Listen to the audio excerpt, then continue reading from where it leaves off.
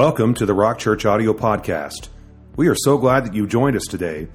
Rock Church is located on Harrison Avenue between Mulford and Perryville Roads in Rockford, Illinois. Now let's join Pastor Jared with today's message.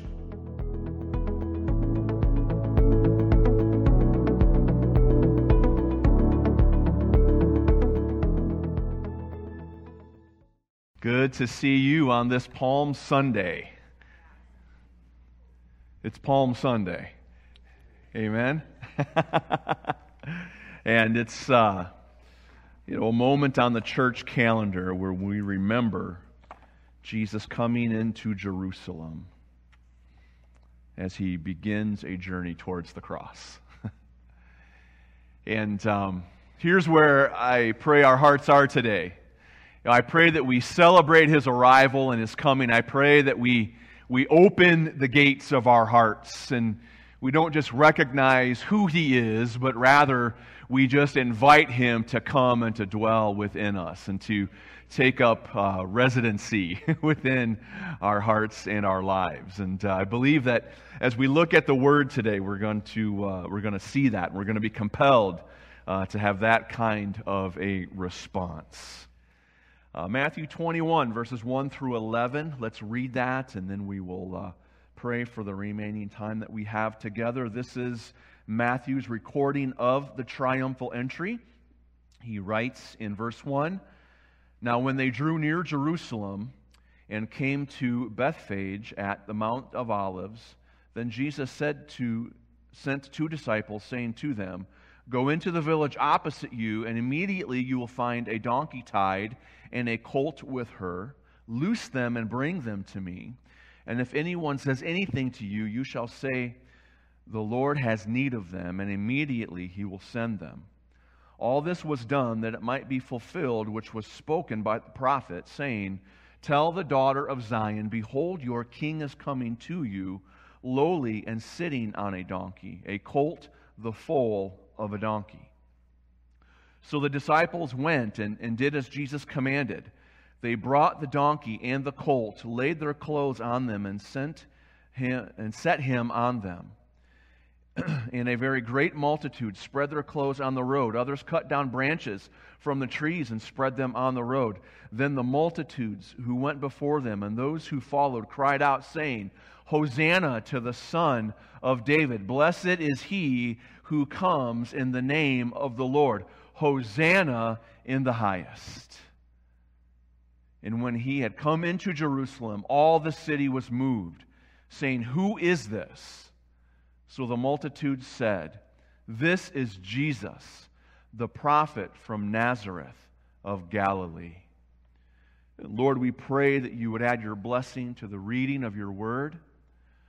We pray, Father, as we remember your triumphal entry into Jerusalem this morning, Lord, may our hearts be open to receive you.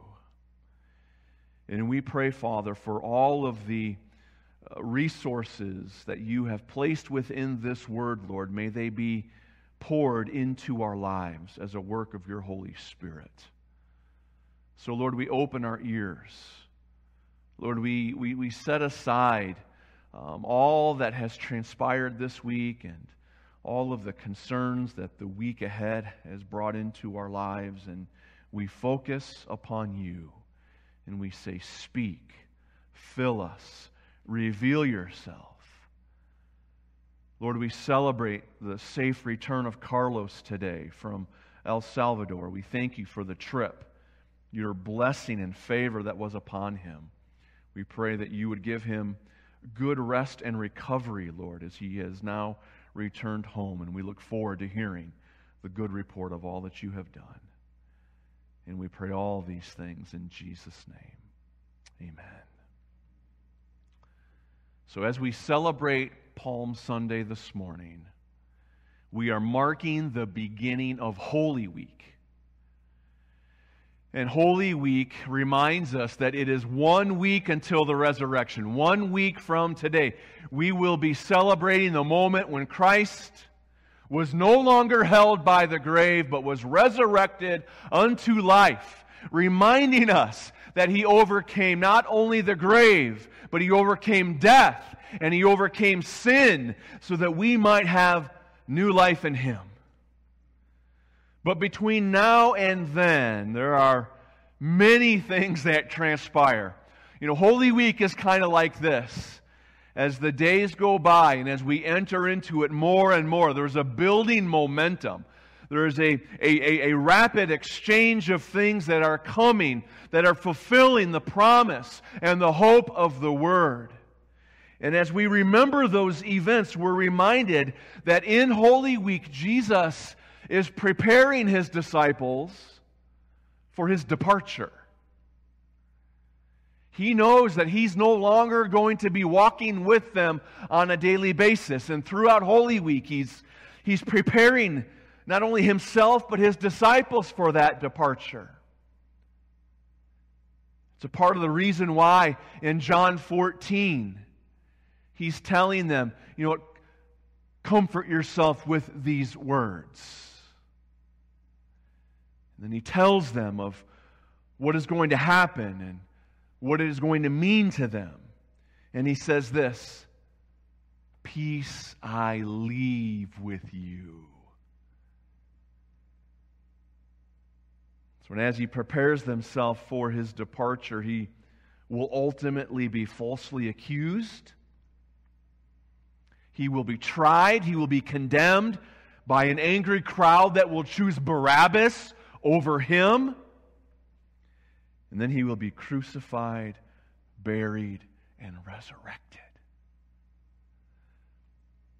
So why is Holy Week significant? And why is it important for us to remember these events that transpired?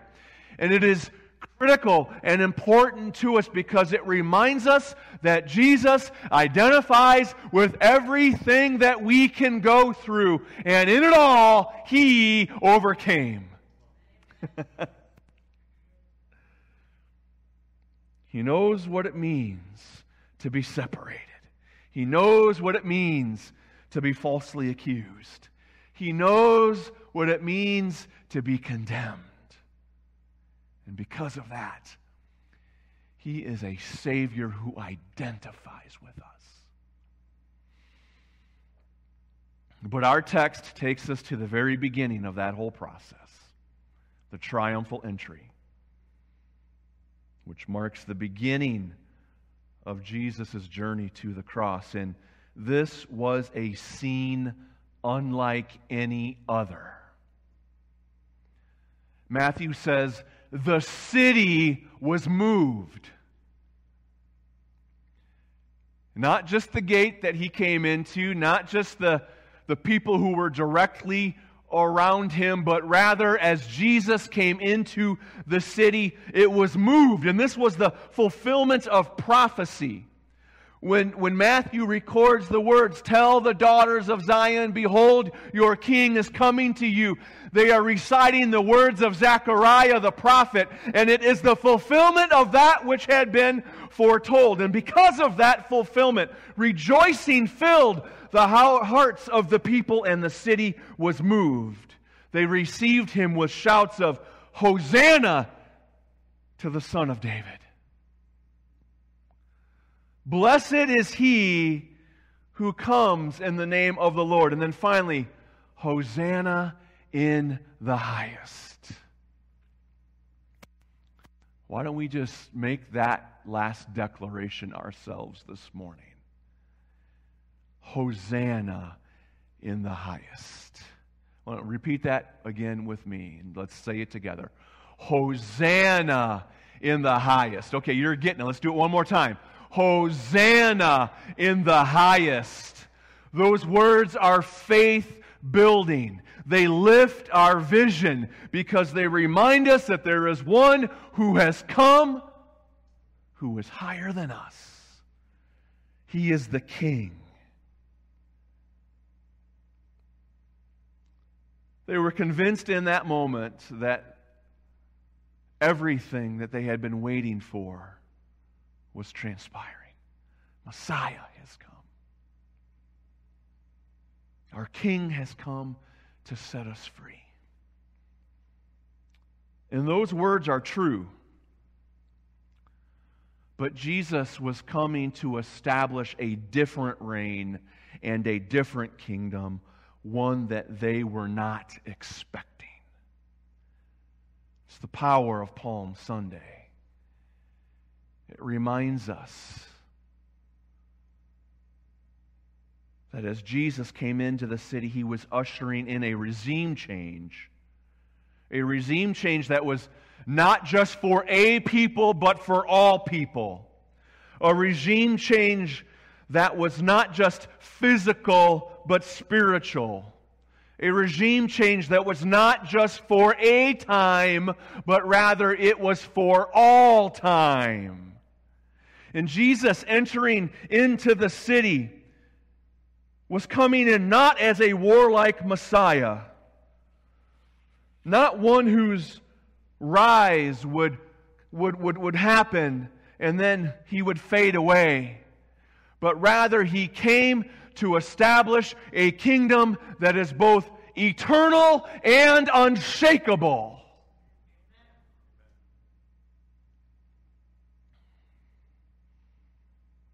And I believe that as they were seeing His entrance, they were not only being reminded of what Zechariah the prophet had spoken, but they were being reminded of other things from the Scriptures that they had been taught. But these truths they were not seeing quite as clearly. They were looking for something in the now, and Jesus was doing something for all eternity. You know, Moses, after the Red Sea crossing, and you remember that story? Moses and the nation are literally in between a rock and a hard place. Pharaoh charging at them, a sea at their back. Where do we go from here? And we know that the story tells us the Lord parts the Red Sea. The nation crosses on dry ground. And then as Pharaoh and his army begin to cross over on the same path, they are swallowed up by the sea. And after that event, the celebration that takes place, there's a song of Moses that rises. And it's a song that we have sung in the church over the years. You know, the horse and the rider have fallen into the sea. And then at the end of it, Moses makes this declaration: the Lord shall reign forever and ever. We're celebrating resurrection, but you know, the birth of Christ at Christmas reminds us of the nature of this kingdom that Jesus came to establish. Isaiah chapter 9 is one of the very familiar passages that we recite every Christmas season because it reminds us that Jesus is the wonderful counselor and the Prince of Peace. And then in Isaiah 9:7, Isaiah declares these words: of the increase of His government and peace, there will be no end.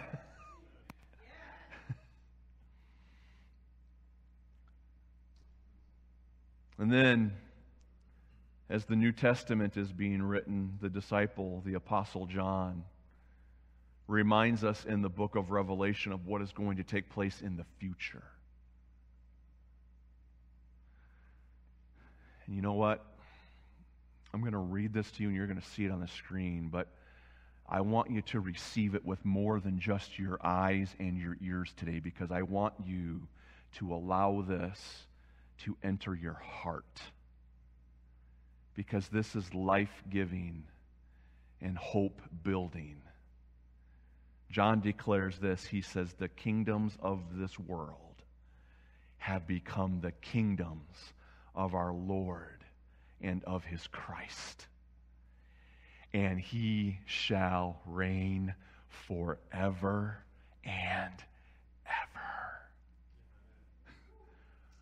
We win.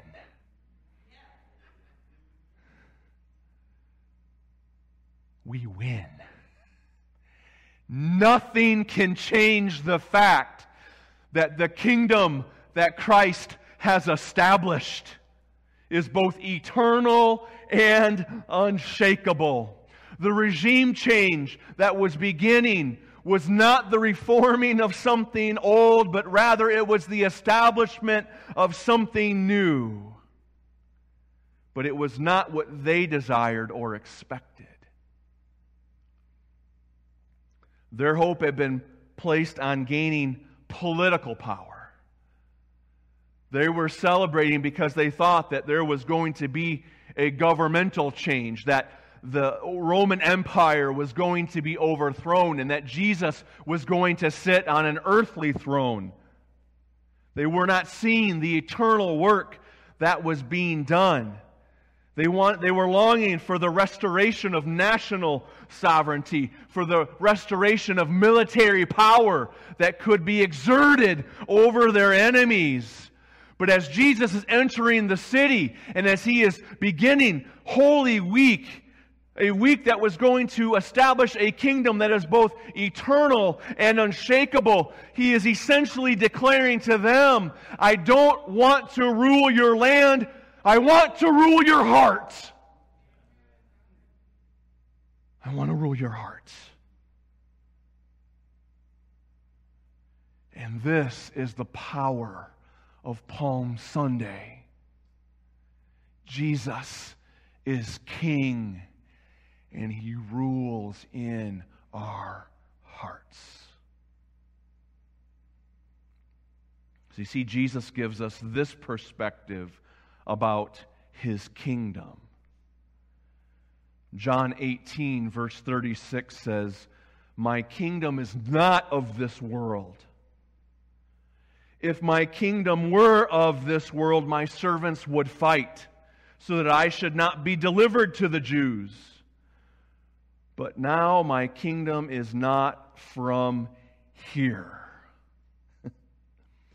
See, the kingdom of Christ is not flesh and blood. It is not physical. It is not material things, but rather it dwells within the hearts of men.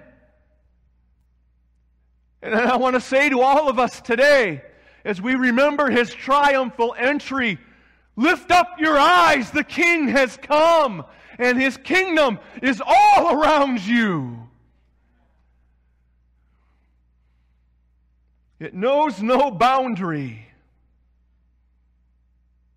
and it knows no end. And as His followers, and as those who have invited Him to dwell within us, we need to look for the kingdom around us.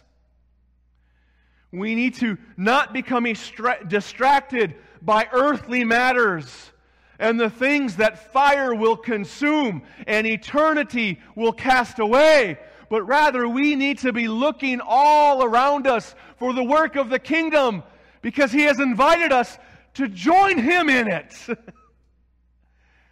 that others might see and experience the King who dwells within and changes the hearts of men.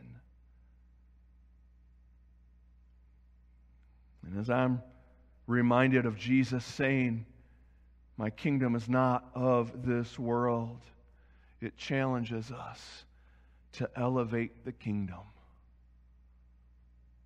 higher than everything in this physical world that surrounds us.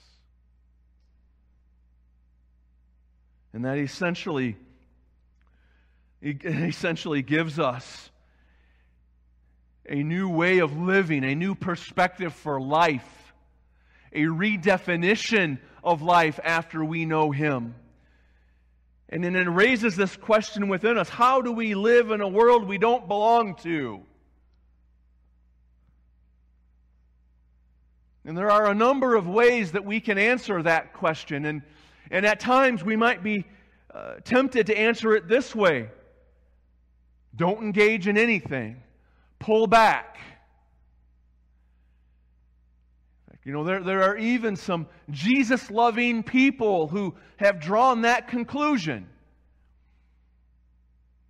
And you know, they pull back from society to such a degree that they don't participate in society. Is that what Jesus is calling us to?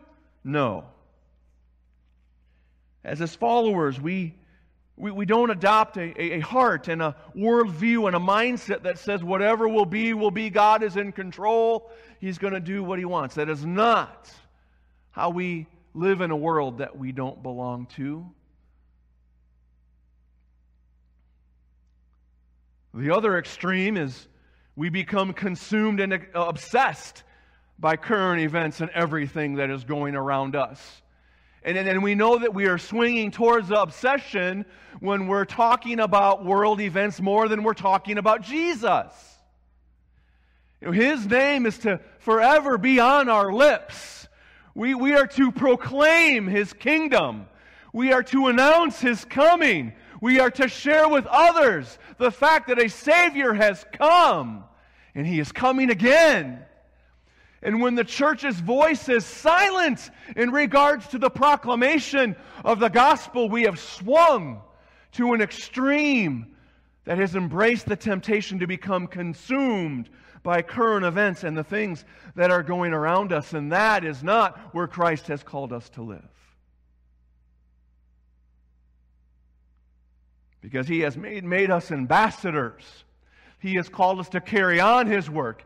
He said, greater things are you going to do, and we can't do them if we're doing nothing and if we're not living for the kingdom.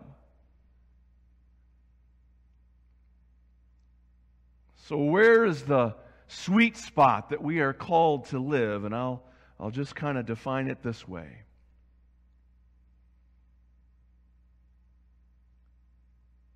We exercise influence in this life, but we give our lives to the King of Kings in His kingdom. So here's the reality. If you are still here, God has a plan and a purpose for your life. And where you go, the Scriptures say He wants your light to shine. So there is an influence that we bring. And church, I want you to know that when you go about your day, where you walk, you bring an authority with you that is not of this world. It's the reason why we can step into situations that are defined by conflict and brokenness, and we can bring the kingdom.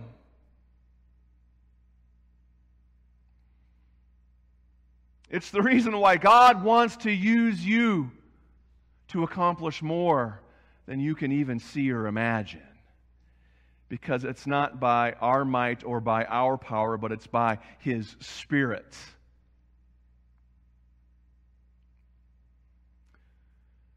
So we determine to exercise influence in this life by giving our lives to the King of Kings and His kingdom.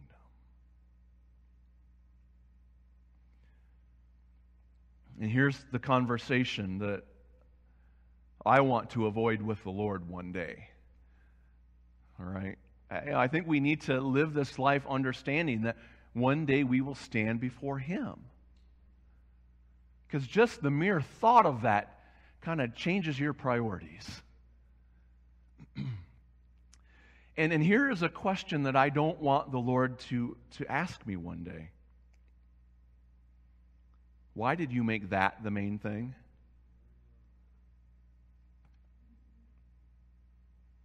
I mean, think about that for a minute. Why did you make that the main thing? Maybe there's a little bit of distress, in your family, and we can choose to focus on the circumstance of the moment, when in reality the Lord is asking you to bring the gentleness of His Spirit, the barrier-breaking power of His love, the power of His truth that sets free, and to do it in a way, that captures the hearts of people and opens their ears. So why did you make that the main thing? Is something I just do not want the Lord to ask me one day. Because Palm Sunday reminds us that Jesus is a different kind of king. And because of that, we should be a different kind of people.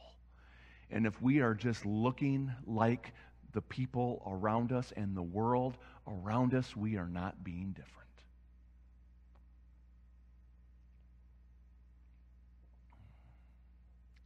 And I want to remind us this morning of how Jesus is different. He's different because he came to serve. Matthew 20:28. Jesus didn't come to be served, but to serve and to give his life as a ransom for many. He did not come to be served, but he came to serve.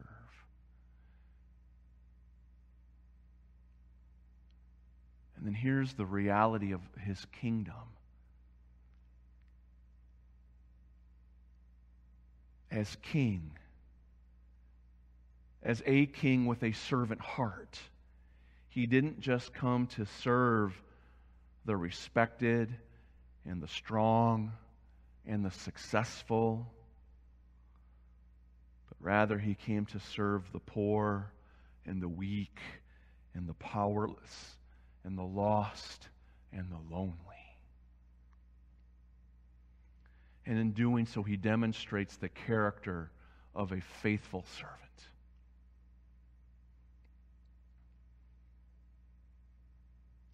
In response to one of the stories that Pastor Marty shared when Jesus was being criticized for eating with the sinners and the tax collectors, he told the Pharisees, "It is not those who are well who need a doctor, but it is those who are sick.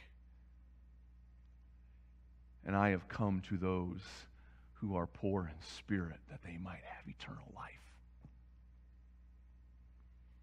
And he demonstrated that servant's heart for us in such a practical way, and it sets an example for us in regards to how we should live, because he provided care when people were in need.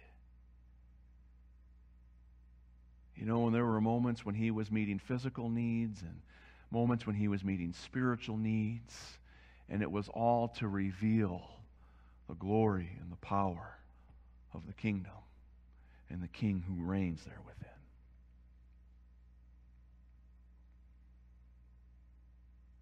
He delighted in others. He gave honor to where honor was due. He celebrated people to the degree that there was a moment when a Roman centurion stood before him, a Gentile, who needed Jesus to move on his behalf. And the man responds and says, "You know what, Jesus, I understand authority. I understand, what it means for you to tell one to go, because they will go." And Jesus looks at him and he honors him. He says, "I have not seen faith like this in all of Israel." A servant's heart that served people, that met needs, that came alongside and affirmed kingdom truth, that delighted in others.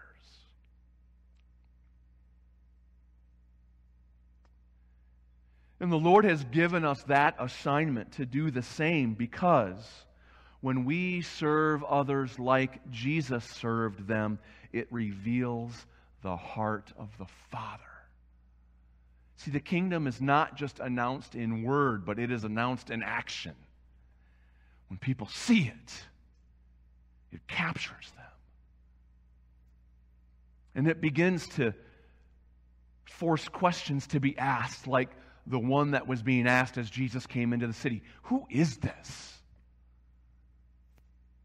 Who is this?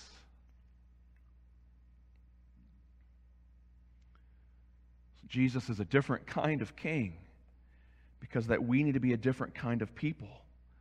He came to serve. He calls us to serve, but he also sets an example of humility. Philippians 2, 7 and 8 give us an incredible picture of how and to what degree our Lord humbled himself. Paul writes, "He made himself of no reputation, taking the form of a bondservant, and coming in the likeness of men, and being found in appearance as a man, he humbled himself and became obedient to the point of death, even death of the cross. And I want you to see that Holy Week is the culmination of this humility. Because he who had everything became nothing. He made himself nothing. The King of glory humbled himself to the degree that he took on the form of a servant. And he was obedient even unto death. Jesus is different, and he calls you and I to be different. And this humility was demonstrated on Palm Sunday by how Jesus came into the city. On Palm Sunday, he rode on a donkey.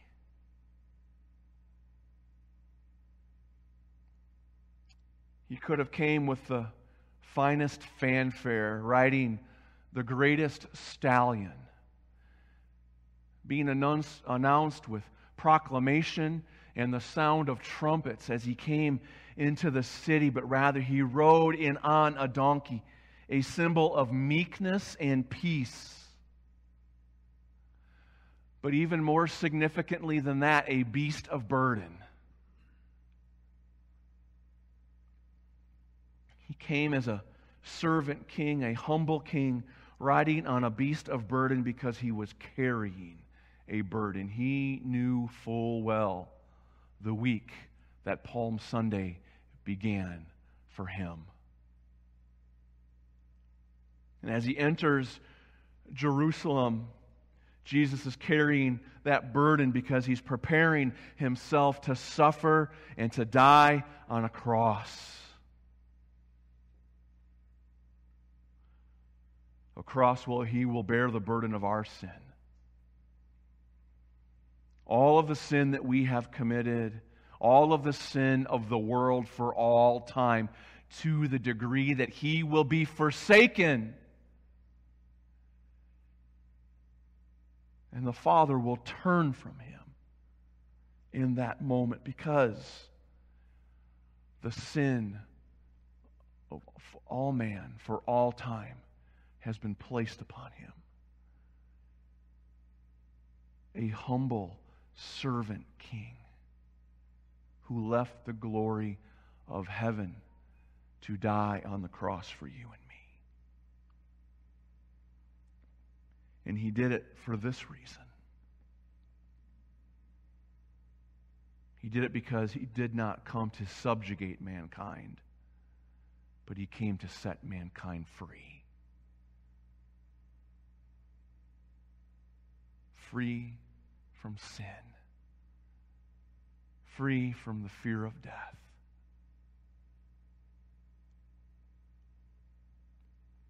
And I say, why are we being reminded that Jesus is a servant and a humble king today?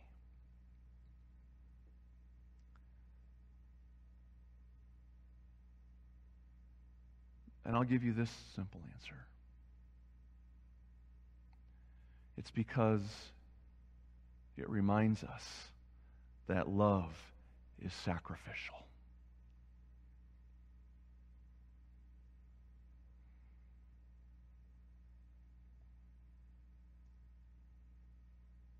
Why did he come? It was because he loved. Why did he serve? It was because he loved. Why did he give his life? It was because he loved us. And that sacrificial love reminds us today that people are worth it. They're worth it because he died for every one of us. It reminds us to esteem others higher than ourselves, and it reminds us that love redefines life.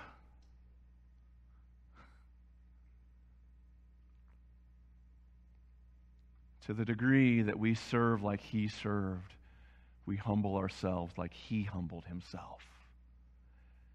And we live like He lived.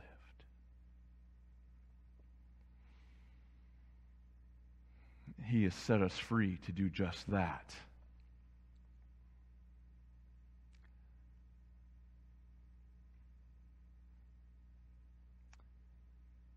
And the bond of that love that we share with Him is one that we are called to share with one another. Even within the community of believers, because when we receive Christ, we become a part of a family, a community, and a people. And I'm going to take the remaining moment that we have here to remind us of something. It's called kingdom community. Because the start of Holy Week on Palm Sunday and the celebration of resurrection next Sunday reminds us that we have been made a part of something that is bigger than ourselves. A kingdom and a family.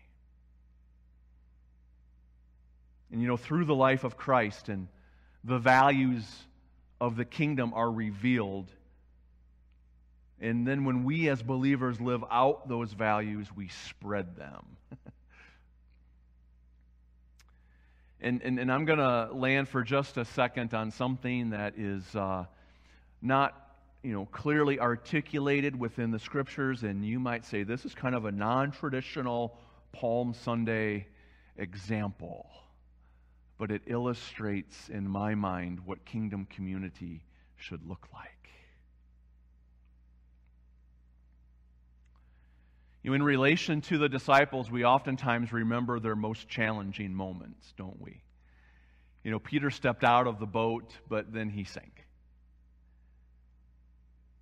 And Thomas walked with Jesus throughout his ministry, and then because of the fact that he said, I've got to put my hand in his side and my fingers in his nail-scarred hands, we call him Doubting Thomas.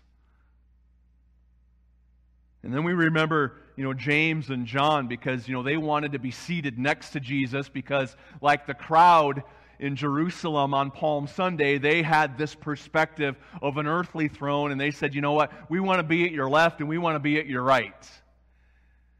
And we remember these moments, and they oftentimes are the things that are quick to stick in our minds, when the reality is there is so much more to the story. And I was reminded about one of these specific events where there was so much more being revealed, and there was more going on behind the scenes than what we quickly recognize.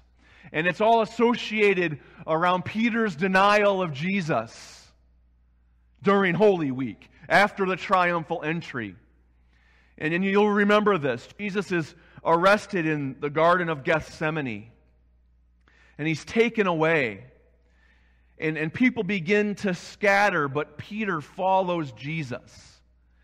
He kind of follows the crowd around Jesus from a distance. He's keeping his eye on things. He wants to comprehend, what is going to transpire. And then there's a detail that we oftentimes forget, because I don't know about you, but most oftentimes I kind of think Peter was alone in this. But the Gospel of John records that there was one that followed along who's unnamed. Scholars think it was John because it comes out of the Gospel of John, and the disciple John does not write his name in his writings. And it's an interesting detail because the account in John just says, along with another disciple. So it's an interesting scene.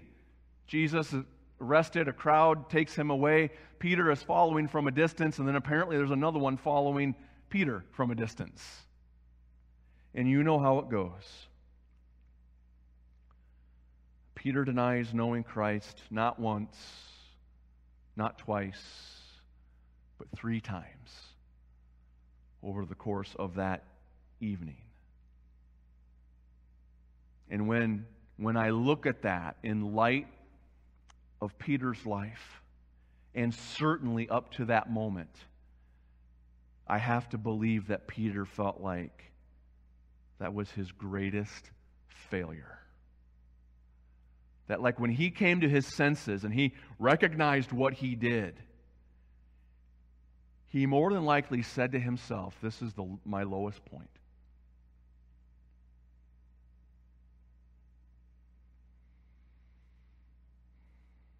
It was an incredibly challenging and defining moment for Peter and the disciples.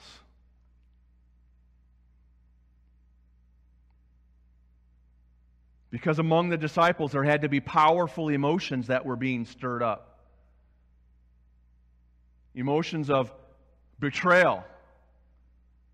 Man, Peter, he was kind of favored. Jesus kind of doted on him. There was promise that came to Peter. There were words that Jesus spoke directly to him. And now look at this. He's denied him 3 times. Betrayal, disappointment, uncertainty, doubt. What does this mean for the future? These are the kind of things that break relationship and wound the heart deeply. But between the evening when Peter denied Christ and the moment, days later, when Jesus restored him, there had to be kingdom community taking place. Because the question that my mind asked is this: well, how did the disciples find out? There's one of 2 things. Either Peter told them, or John told on Peter. And in that moment, when that happened, when their hearts are wounded, emotions are raw, they're feeling disappointment, betrayal, uncertainty, and there's a revelation of what came to light. The disciples maintained relationship. And then ultimately, Peter was restored. See, this demonstrates kingdom community in my mind. Because the world says when someone betrays you, cut them off.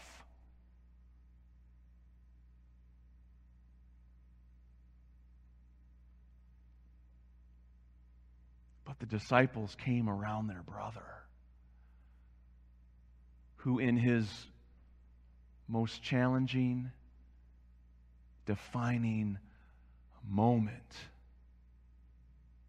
they did not reject him. And it reveals a kingdom value. One that we're called to live out even yet today. And it's this. And I want you to write this down, and I want you to think about it.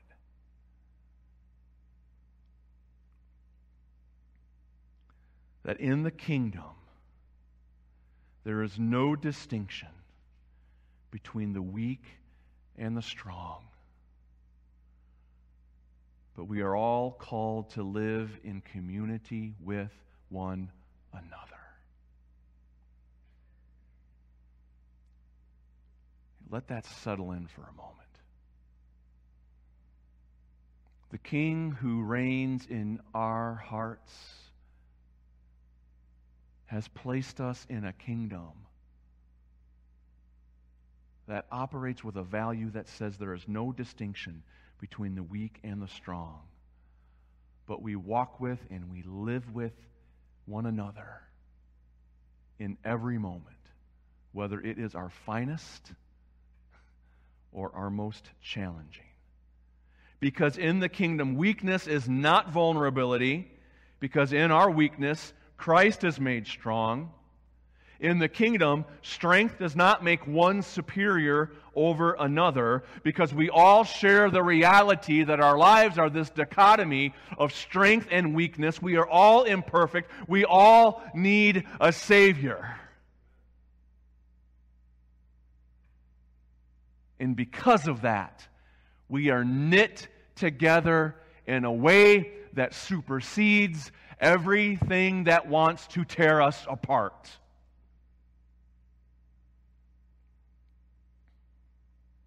And everything that wants to divide us. Let me give you this picture of the kingdom. The lion lays down with the lamb. It doesn't make sense from a worldly perspective because one devours the other, but in the kingdom, the lion lays down with the lamb. In the kingdom, Jesus, the Good Shepherd, leaves the 99 to go after the one who has strayed. Because in the kingdom, there's no distinction between the weak and the strong, but we all live together in community. But in order for that to take place and to be a reality in this community and in every congregation, there's a regime change that needs to take place. No more responding in the way that the world responds. We now respond the way the King responds to us. We let Him rule our hearts. We let His values fill our heart. Because of that, we must invite Him in. We must invite Him in daily. You know, we sing a song that reminds us of this reality, and it's one that I love. We invite you in. Come and rule. We invite you in. Have your way. It's a daily process. See, we're used to making Christ the center of our worship. We're used to making Christ the center of our prayers. But He also needs to be the center of our thoughts and the center of our responses, the center of our reactions. And Jesus would say to us, when something is happening that wants to entice you to pull away, draw close, bring His kingdom near. And that's exactly what the disciples did. See, they may not have liked Peter in that moment very much. You know, put in a modern day context, they may have said to him, you know what, brother, you dropped the ball at the goal line.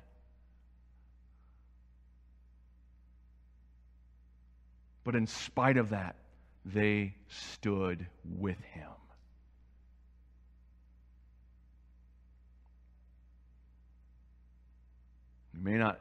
We may not understand one another all the time. We may not always agree with one another all the time. But because we belong to the kingdom, we still walk together.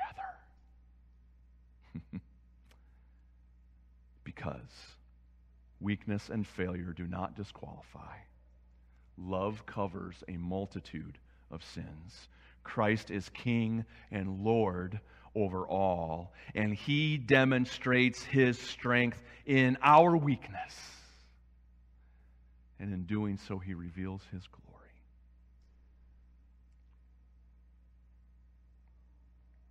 We need to think of community this way.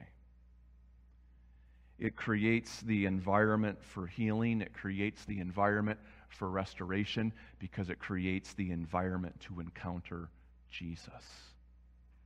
And when we pull ourselves away from community,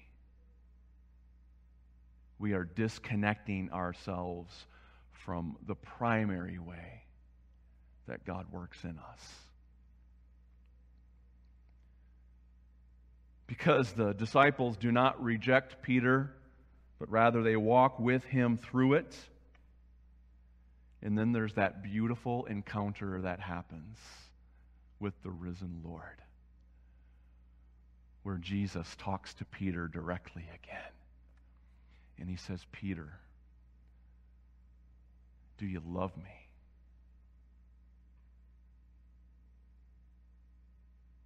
Not once, not twice, but 3 times. Jesus restores him.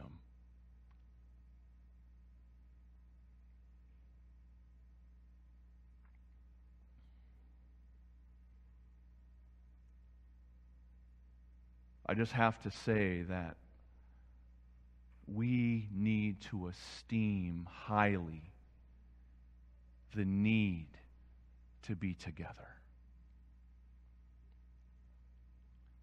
And we need to understand and recognize what is to take place when we are together.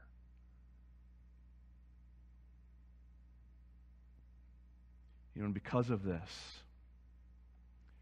I just have to say, when you hear us talking about small groups and Bible studies and prayer groups and evangelism teams and all of the different things that happen in this kingdom community, we are not proclaiming them just to have you give more of your time, but rather we are inviting you to enter into something that will cause you to encounter Jesus so that you can know His life and His healing and His restoration, because that is the way the kingdom works.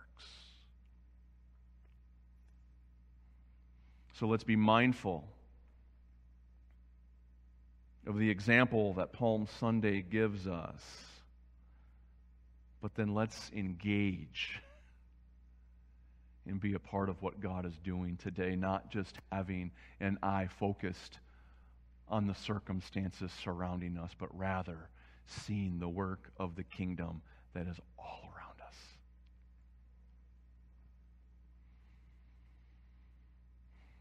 And I want to end that way.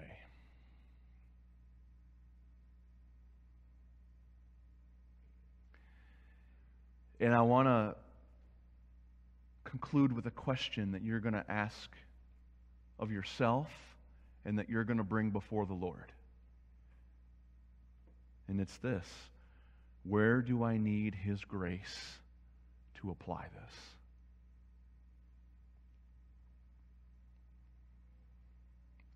Where do I need His grace to apply this? Because there's a personal application, there's a corporate application, and then to help answer that question, I'm going to give you one more, and it's this: who is your Peter?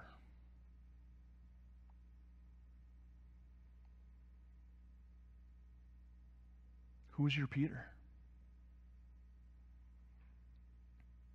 Is there a brother or sister in the faith who, like Peter, has found themselves at a defining moment that they look upon with either regret or confusion? Because you know what? They need to be surrounded.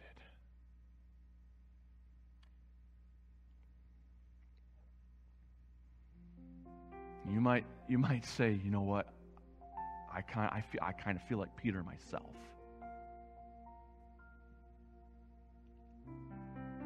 And I just want to say to you,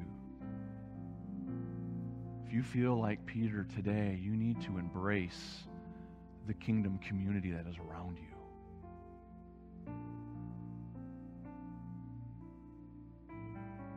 you. Because our accuser will maximize every opportunity to remind you of that failure. He'll try to convince you that there is no hope. Our accuser will drag us down.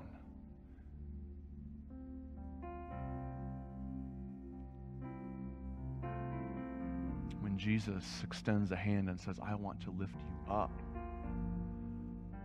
And you know what? I'm going to do it, but I'm also going to do it through my people.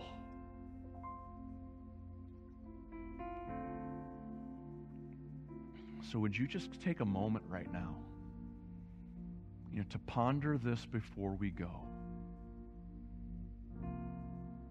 Where do you need His grace to apply this today? And who is your Peter?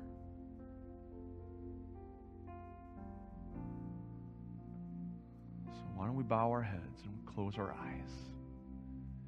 And you just say, Lord, speak to me. Lord, I pray for a still, small voice across this room and in every living room and every location that's watching this today. Lord, as we quiet ourselves before you speak.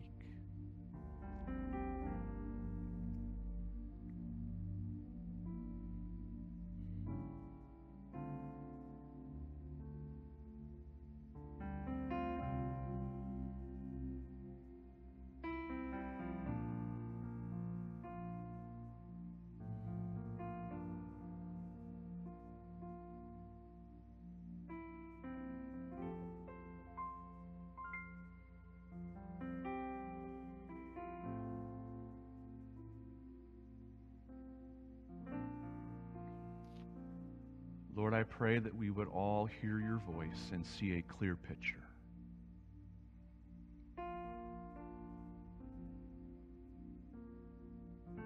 Lord, may we invite you in.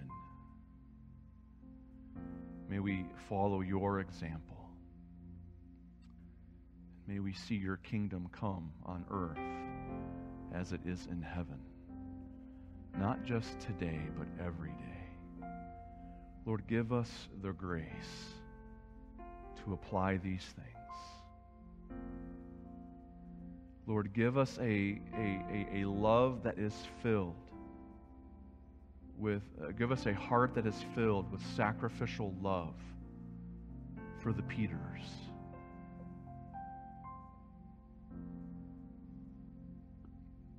And Lord, give us the strength to look up today if we are Peter. And may we take a step, Lord, of reestablishing family and community.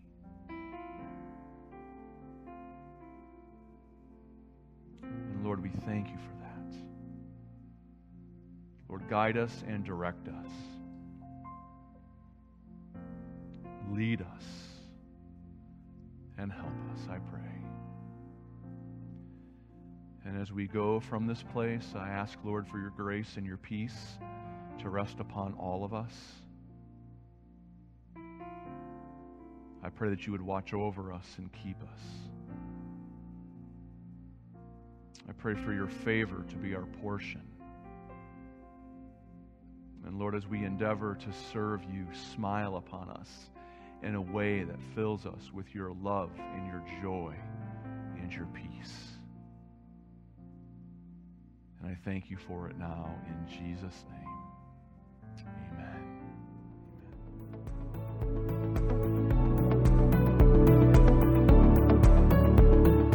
Thank you for joining us on our podcast today. We hope this has been a blessing in your life, and we look forward to having you joining us in person for a service soon. Our service times are Thursday nights at 7 o'clock and 2 services on Sunday morning at 8 a.m. and 10 a.m. God bless you.